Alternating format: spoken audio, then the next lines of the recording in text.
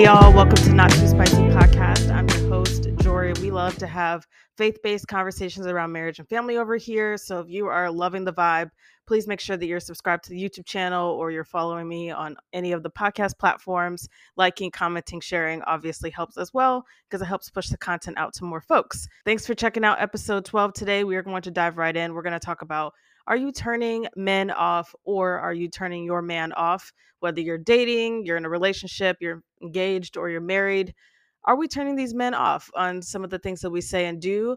Let's find out. I found a TikTok that I kind of wanted to react to as well, to kind of add to the conversation. So we'll go ahead and roll that TikTok and then go from there. Hey, my ladies out there, there are 3 ways that you may actually be turning your man off, and you could push him to his breaking point. So it's important to be aware of these now. Disclaimer, the reason that these are such an issue is because there are a number of primary love needs that men have.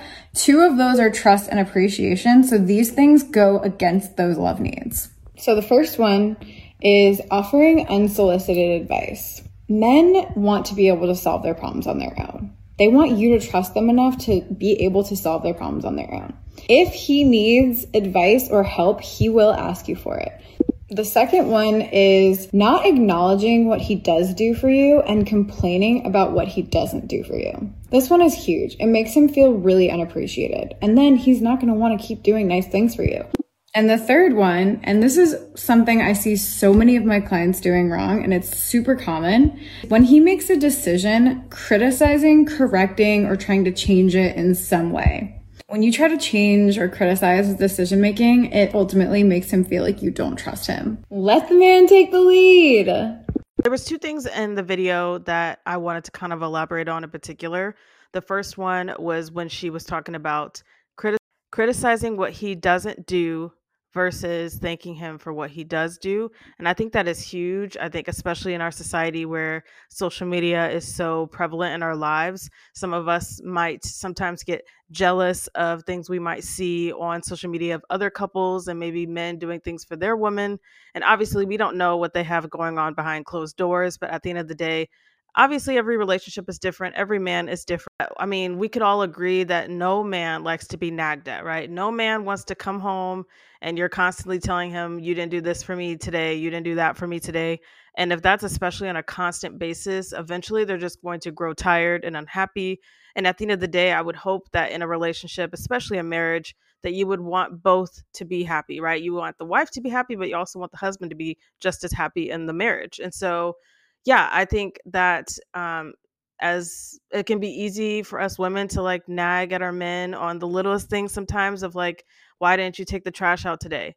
Or some of the bigger things like, I wish you were more romantic with me kind of a thing. And versus being like, you know what does he do for me on a regular basis that I am grateful for? And I know that I could do, and why not do a better job at letting him know that he does do great things and does do amazing things for you in the relationship, if that makes sense. So I think praising your man goes such a long way with them because most guys love words of affirmation and they want to make sure that you are noticing their efforts. They want to make sure that you care just as much as they care about you, and so even though I think what's key to remember when it comes to a marriage, because I think also society forgets about this, and that's why some relationships lead to divorce, is people get so caught up in themselves and they think selfishly in a marriage versus thinking of the other person and putting the other person first. So that's what a marriage is really. What a marriage is all about compromise, all about putting someone else before you, becoming more selfless, becoming more patient, becoming more loving. And so I would hope that that's something that you would want to continue to work on in yourself. And that's why a marriage is so amazing, to be married to someone that will help you grow and challenge yourself in that sense.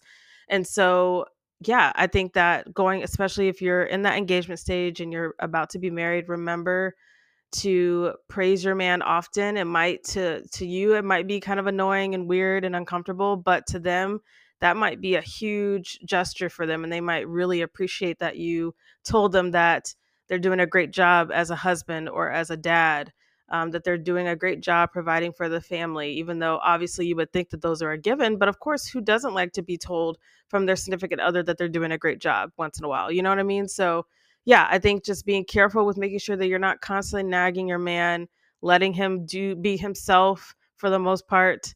And even if you do want to tell him, like, hey, I would appreciate it if you would take the trash out today at some point, doing something along those lines, and watching for your tone, and keeping it super lighthearted. You know what I mean? Nobody likes to be nagged at. I would assume. One thing I wanted to add to that point that she had talked about in the video is also just remembering to adjust your expectations. I think also too in relationships, and what kind of leads to conflict is expecting and assuming things in a relationship, and expecting and assuming that they're supposed to be on your hand and foot and massaging you every day and giving you all these hugs and kisses and bringing roses home and chocolates. And that's not obviously going to always be the case for most relationships. So if you just adjust your expectations, then there is really no room for arguments and nagging and complaining and thinking that your relationship sucks because your man doesn't get you flowers every day. Like, that's not, in the larger scheme of things, it's really like, yeah, sure, maybe he could do a better job of being more romantic in one area, but maybe in another area you realize, you realize, like, oh, he will just go and pump my gas and I don't have to say anything. Or, oh my gosh, he'll sometimes he comes home and surprises me with my favorite chocolates, or whatever the case may be. Just adjusting your expectations really helps and goes a long way as well in a relationship. Okay. And then the last point that she made in the video was talking about criticizing, or kind of correcting his decision making, especially when you get into a marriage. Um, essentially, especially when you get into a marriage, the husband is the head of the household. So, not that that means that you don't ever get a say, you don't have an opinion in the marriage, nothing like that per se. They should be coming to you to help them make the final decision for the family or the household or whatever. But at the end of the day, the husband does have the final say.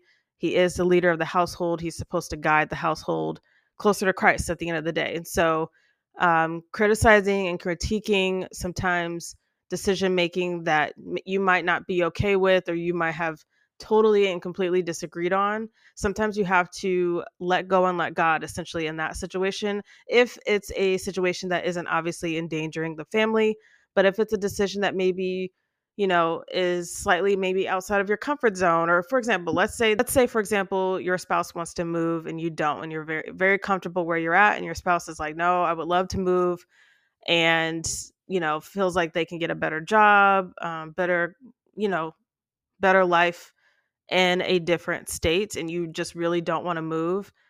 That's a kind of situation where at the end of the day, like, if your husband has talked to Jesus on his own and has come to the conclusion that that would be the best move for the family, then that's one of those kinds of situations I feel like where you would just have to pray and know that he is leading the family in the right direction, and let him lead like the way he's supposed to.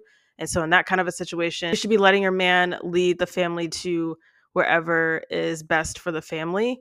Um, and so in that kind of situation, if that makes sense. So yeah, instead of like being all upset or critiquing his decision making, or even just flat out being like, yeah, you make horrible decisions, that's obviously not going to feel good when you tell your spouse that. And so just trusting the process, asking God to help guide his decisions, as well as a man, as the head of the household, will obviously be helpful as well. Prayer truly does work, y'all. I'm telling you.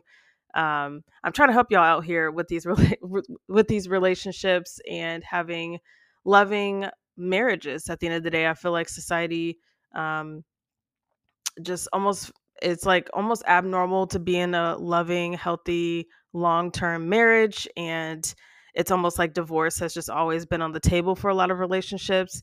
And of course, divorce is there for, abusive relationships, addictive relationships, but some marriages do end due to just communication issues, or things that could have been worked out if both parties would put in the effort. And so, yeah, I'm just trying to help y'all, maybe kind of make sure you're taking and looking at yourself internally and seeing what kind of things that you can work on in your marriage or your relationship to get to a better space.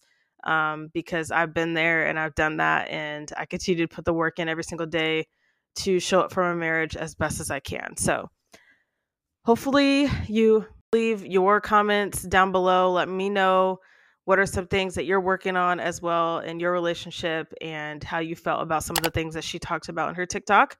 I will, of course, see y'all in episode 13. Thanks so much for checking out this episode, and y'all have a blessed day.